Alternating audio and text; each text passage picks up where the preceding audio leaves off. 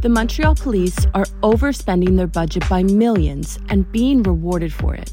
After going $50 million over their budget in 2022, the City of Montreal is providing the SPVM with a $63 million boost in their budget.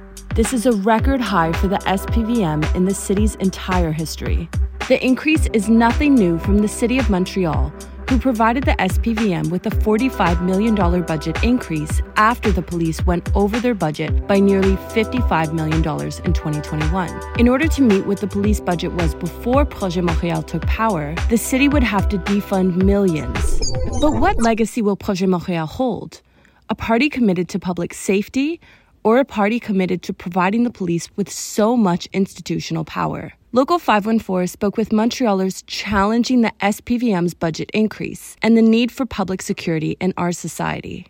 In July 2020, Montreal Mayor Valérie Plante said that she would look into defunding the police during worldwide protests in support of Black Lives Matter and defunding the police. That same year, a poll showed that 73% of Montrealers voted in favor of defunding the police. But that fall, and every year since, Projet Montréal has increased the police budget. And how does the SPVM respond to the boost in their budget? By overspending. The SPVM has overspent their budget by around $9 million each year between 2011 and 2020. What's the reason for overspending? The SPVM is overspending due to overtime being worked by officers. The Montreal police say that this is necessary in the fight against violence by firearms. Since 2018, money spent on overtime hours for the SPVM ranged between $37.4 million and $42.4 million.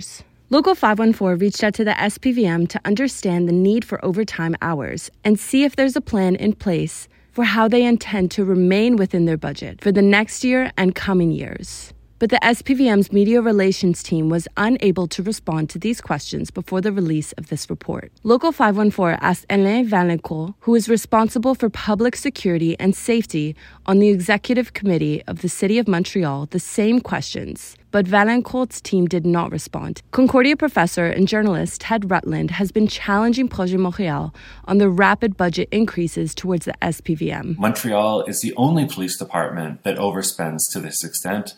The SPVM overspends by about $30 million a year. That's basically them deciding what they feel like spending, how much of our money they would like to spend. No other police force does this. The closest other examples are Vancouver and Peel region that overspend by about $2.5 million a year. So this is year after year that this happens. And, the responsibility for that lies with the SPVM, of course, but it also lies with the municipal government that's supposed to oversee the police. There have been increases in certain kinds of crime in cities across Canada, and we don't have that level of overspending. The city cited that gun violence has increased in Montreal, and the SPVM are the ones to handle it. But just how much has gun violence worsened in the city? Armed violence has decreased in 2022. Media in Montreal will have you think otherwise, as reports of violence have been highlighted as increasing in the streets of Montreal. Our own mayor has repeated similar rhetoric before, but that's not what she said in the budget. In the 2023 budget, a statement from Plante says, Montreal is recognized as one of the safest metropolises in the Americas, and our budget includes several measures to support the work of what our police officers are doing. This isn't the first time the Plante administration has said this. If our city is so safe, what's the need for police to receive $63 million more this year? They are constantly saying that they need to feel more safe and increase police.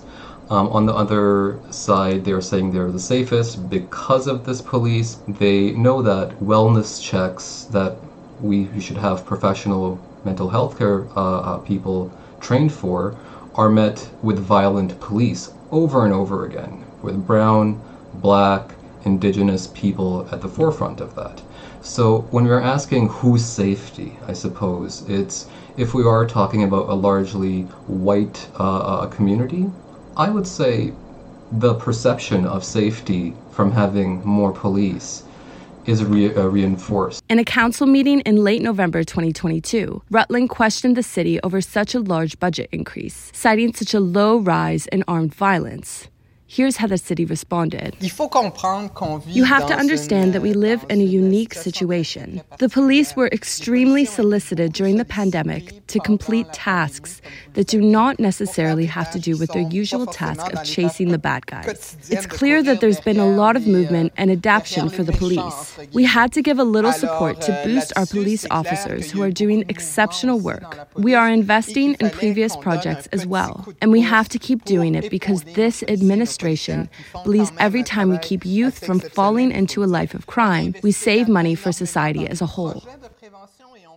If the SPVM are maintained as the most funded institution in Montreal since our so-called progressive municipal party Projet Montréal took power in 2017, what does this mean for institutional power in our city? Only 2.9% of the budget is going towards social housing, while 18.4% is going towards public security. This is the highest percentage provided towards any municipal service. The amount budgeted towards housing is approximately the same amount budgeted towards snow removal. With the highest police budget in our country and growing, can we look to Projet Montréal to decrease spending?